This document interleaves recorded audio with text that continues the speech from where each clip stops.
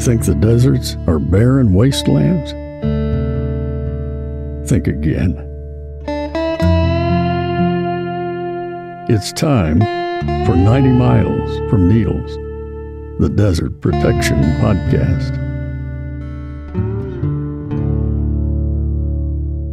Thank you, Joe Jeffrey, and welcome all to another episode of 90 Miles from Needles, the Desert Protection Podcast. I'm your host, Chris Clark, and this week, while I busy myself putting together a number of episodes based on interviews that I conducted while on my Southwest tour in late January and most of February, I thought I would bring you, in the meantime, a small excerpt of a book I've been working on for quite some time on the signature plant of the Mojave Desert, the Joshua tree. Now, this vignette takes place in the spring of 2005 on Sema Dome in Mojave National Preserve. At the time, my favorite place in the desert. Spoiler alert, 15 years after this takes place, there was a big fire that changed the place forever. But nonetheless, in 2005, it was an intact, unburned Joshua tree forest that taught me a huge amount of what I know about the desert. I hope you like this piece. Let's listen.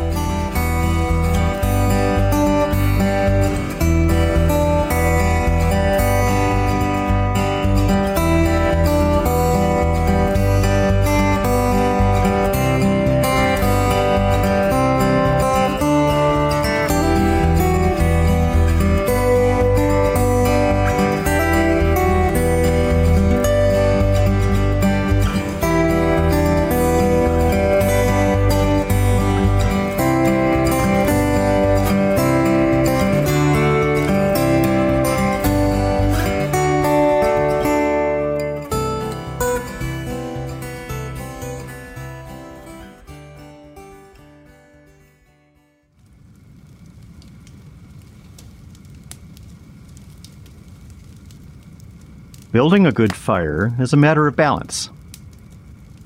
Bright flames are cheery, but they're relatively cold. If your intent is to keep tolerably warm for quite a while, your fire can't be either too efficient or too wasteful. You've got to stack your firewood loosely enough that the air can flow through freely, but not too loosely. Each burning log heats the burning logs nearest it. If you have too much space between them, the fire will cool off. Too little space between the logs, and the oxygen-starved fuel will keep its heat to itself. On a desert night like this, a cold one, in March 2005, I want to coax the fire to share every bit of warmth it can for as long as possible. For the 10th time this evening, I poke at my little campfire and think about my father. The cold drop of water hits the back of my neck, runs down inside my jacket. I turn. I scan the sky. It takes a moment of looking away from the fire for my eyes to adjust to the night, for the sky to resolve into starry view behind the ghostly firelit blooms of the Joshua trees that are all around me. The moon hangs low above the western horizon. It's a thin crescent, not quite bright enough to wash out the stars. And above me is a small dark hole in the sky moving eastward. It's a rain cloud, a tiny one. And it has thrown a droplet with uncanny accuracy at the spot on me most guaranteed to raise shivers. Another minute, and the cloud passes out of sight behind Kessler Peak. I turn back to my little fire. I nudge a blazing log sort of distractedly with my hatchet. I remember watching my father do the same thing.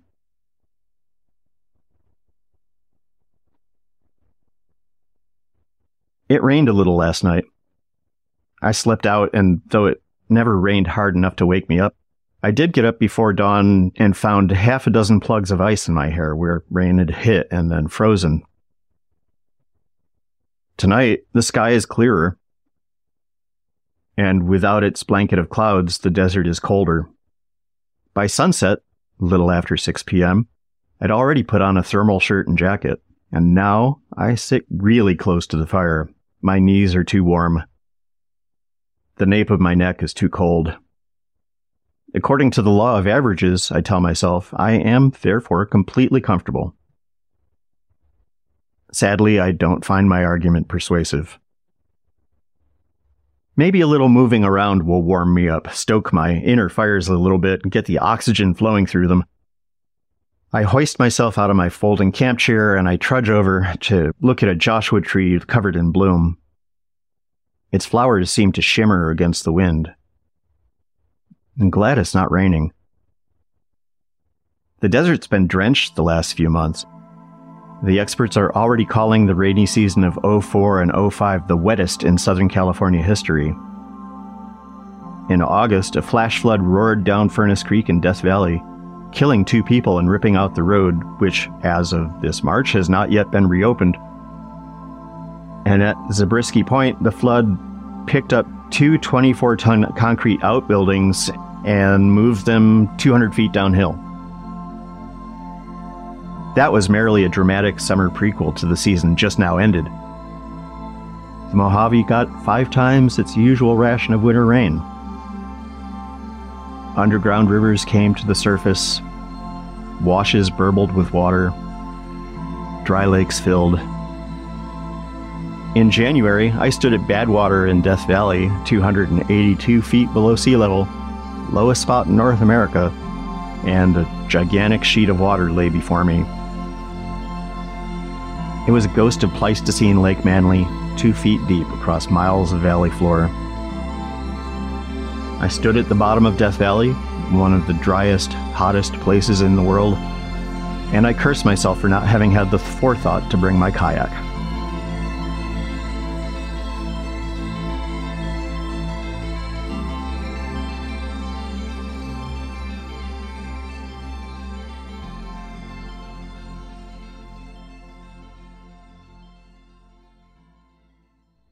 The lakes have shrunk in the 2 months since. The land around them now is mantled in pale green.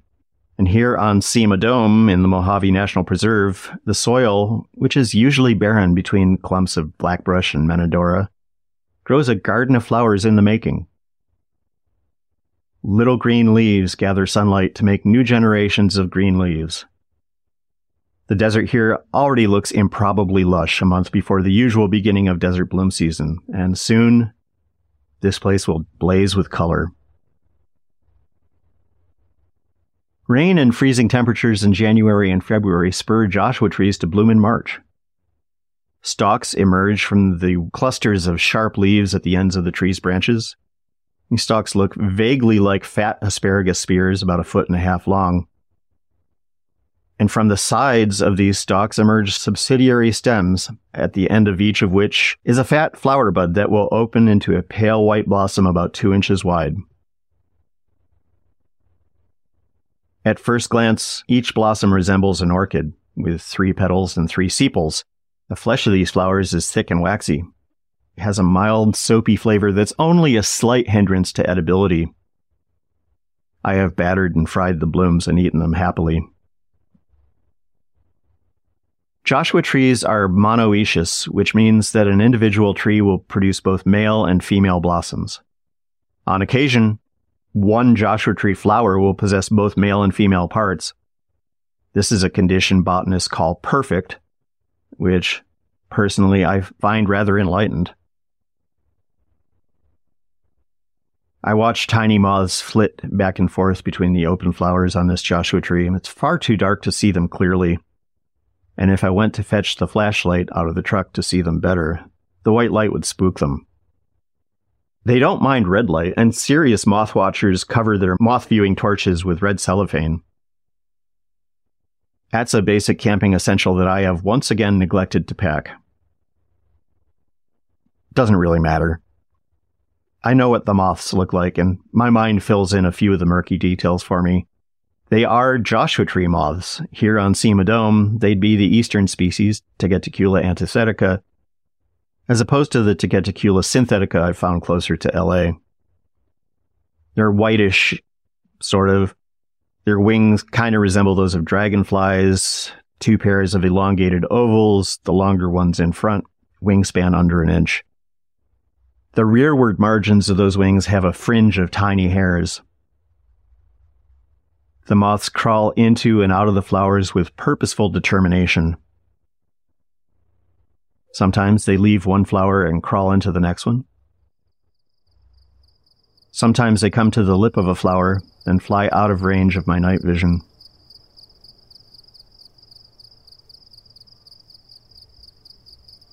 The top log on my fire collapses, its strength burned away. Yellow flames flare up briefly, then die down. My little fire turns red.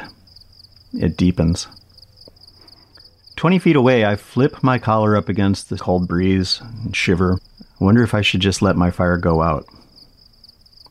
I'm ambivalent about night fires.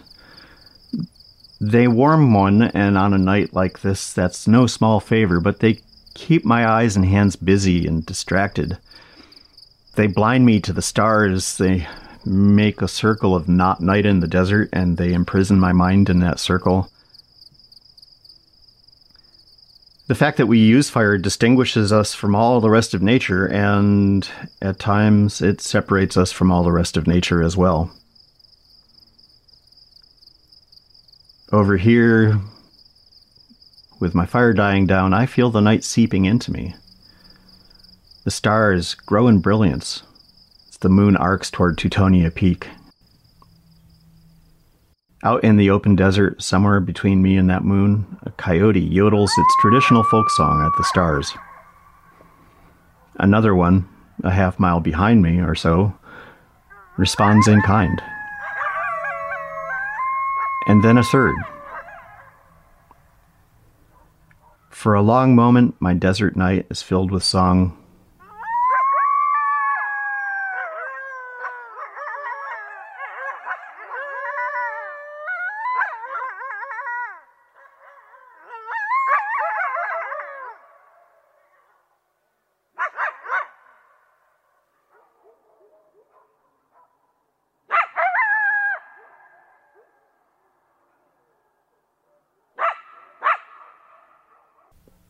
And then the moment is over. I wait a long time for an encore. When it becomes clear after the moon sets that no encore is coming, I walk back to my dying fire and almost automatically, almost out of duty, place more wood on it. In 10 seconds, it's ablaze.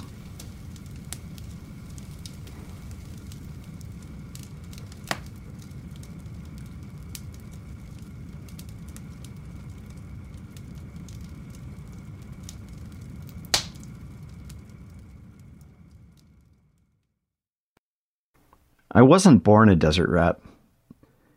I grew up in the wet country east of the Great Lakes, where summers brought rain that actually hit the ground and then rose back up into the air as humidity and mosquitoes. I spent my first 2 decades living among pin oaks and silver maples, every untended plot of land a green wall, the forest soil a spongy sodden mass shot through with moss and fungal threads and salamanders, the view in every direction blocked by a profusion of leaf and branch. Now and then, someone would cut down one of those trees and saw it into cordwood, and then sell the wood to my father, who would set it on fire. Tonight, my fire is made of pinyon and juniper, and their clean, scented smoke smudges my mind like burning sage. Back then, as I studied my father placing each new log on the half-burnt remnants of its companions, the smoke that followed me around the fire was deeper, its secrets better hidden. Even then, the upstate New York landscape seemed claustrophobic to me. Second and third growth forest turned inward and brooding as if suffering from generational trauma. My father's campfires put out a moist smoke, tanged with fungal woodland notes that hinted at old, unremembered pain. Quiet questions I soon knew better than to ask. I left New York at age 22 and hitchhiked west and woke one morning in northern Nevada. The emptiness of the desert landscape completely unnerved me. The landscape seemed unadorned and ugly. And yet I couldn't tear my eyes off the far hills. Everything was out in the open there. Any secrets the sagebrush might have held seemed small and subtle. In time, the northeastern forests of my youth seemed stultifying, overgrown, and choked. My allegiance had shifted. I had adapted to the West's open terrain. Still, put me in front of a Western campfire and I'm transported back into a cloud of that older smoke, sitting once again by older fires back east. My father would poke at the fire in resolute wordlessness, adjusting his precise fuel placement by increment. For the first 15 years of my life, I started fireside conversations that went nowhere. My father met each question, each statement, either with a dismissive-sounding sentence or with complete silence, leaving me feeling that I just said something stupid. Eventually, I began to feel as though my saying anything was a disappointment of his expectations of silence. These days, I know that was wrong. These days, I know his silence masked old hurt, that it really had nothing to do with me. I realize now how well he meant, how adrift he felt in a talkative world. His eldest son and campfire apprentice growing out of his paternal worship, his marriage to my mother slowly crumbling. I'm much older now than he was then, and now I get it. Back then, I blamed myself for the awkward silences. They made my heart shrivel. I never doubted his love for me, just his respect. One afternoon on a bluff above the St. Lawrence River, my father gathered kindling for that night's fire, and I was 9 or 10 years old. I found a path leading beguilingly into the woods, and not looking forward to the next hours of silence, I announced I was going for a walk. My father brought me up short with some anger. I wasn't going anywhere, he said. The woods are dangerous for unchaperoned children. He told me a story, vague and seemingly half-remembered, about 2 boys who'd gone out for a walk in the woods near his father's farm, and they got lost, he told me. And when they were found, they were dead. The story, no more than 5 sentences long, had an immediate and permanent effect on me, and predictably, that effect was the exact opposite of the one my father had intended. I was persuaded that the forest was a thrilling place. I gave my father 20 minutes to lose interest in what I was doing and walked nonchalantly up the path into the woods. I spent subsequent decades doing the same thing, hoping that my old life would end and a new one begin among the trees. After a moth pollinates the Joshua tree flower, that flower slowly develops into fruit. At the same time, the 1 or sometimes 2 eggs the moth lays in each flower develop into moth larvae. They'll eat a few of the seeds before they emerge and drop to the ground, then bury themselves in the soil, awaiting a future bloom of Joshua trees to emerge as adults and continue the cycle. The process is a matter of balance. A Joshua tree will shed a flower if the moth has laid too many eggs in it, or if the moth hasn't packed enough pollen into the flower, or if too much of that pollen came from the same tree, which increases the risk of inbred seedlings. If not for developing Joshua tree fruit, the new generation of moths would have nothing to eat. If not for moths to pollinate the flowers, no new Joshua trees would be born. One by one, each generation makes its way into the forest. Each generation fades in turn in favor of the one that follows. A link in a braided chain stretching back to the dawn of life. And each generation bears the mark of those generations that came before. More talkative than my father by an order of magnitude, I still inherit from him his tolerance of days-long silences, his ability to let important things go unsaid. I fight it in myself. I conscientiously tell people I love them, I try to return friends' phone calls within a few weeks. I deliberately strike up conversations with complete strangers, and still I find I'm not fully at ease until I need not talk to anyone. Until I'm sitting alone for long, dark hours among the Joshua trees. The forest calls me, and I'm unsettled until I answer it, until I head toward yet another little fire like tonight's, driven to it like a moth to, well, you know. Dawn will break in a few hours, and I look forward to another day of walking in the Joshua Tree Forest. The desert floor here fills more each day with green. I'm already looking past the end of this visit and planning the next one. 2 weeks from now, a month, with all the winter rain, 2005 will certainly be a killer year for desert blooms. Call it unfinished business if you like. Call it wish fulfillment. It's the basic lesson of modern biology. All of evolutionary theory summarized. Trace the lines of ancestry of any two living things back far enough, and you find a common ancestor. The eastern and western Joshua tree moth species share an ancestor perhaps 15,000 years ago. Their mutual ancestry line diverged from mine 590 million years ago. If you go back another 400 million years before that, the Joshua tree's line of ancestry converges with ours. And thus, when I speak of the kinship of all life, I do not intend metaphor. The moths, the coyotes, the pack rat now watching me from across the fire, the owl swifting past on silent wings, the trees presiding quietly above us all. We're related. We're kin.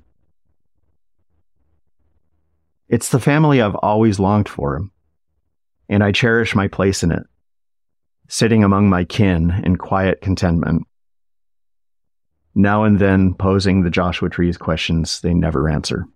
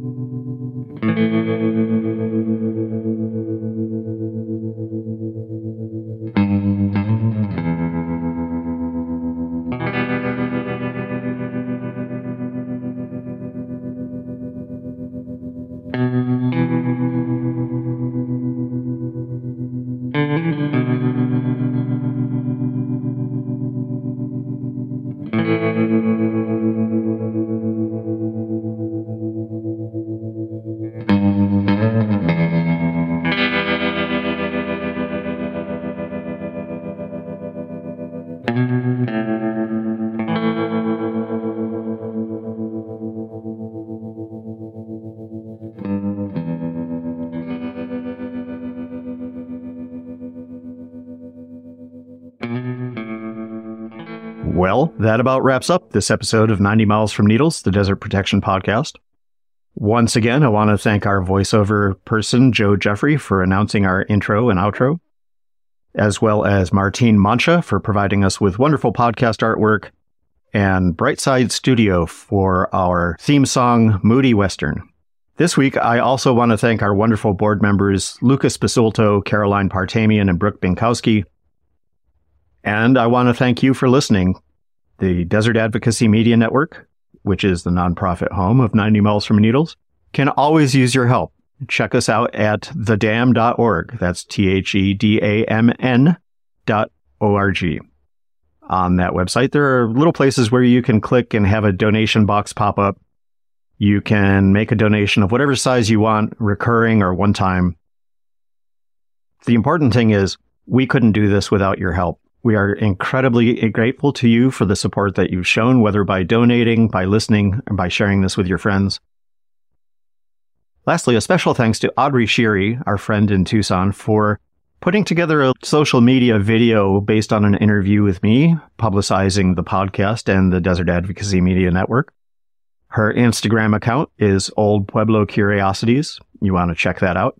And coming soon, we will have episodes on Grassroots Land Trust Protection Organization in El Paso/Juarez that's working to protect pieces of the Chihuahuan Desert.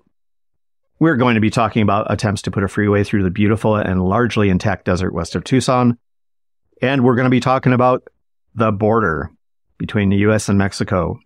And there's any number of other things coming up all the time that we will be covering in the next few weeks.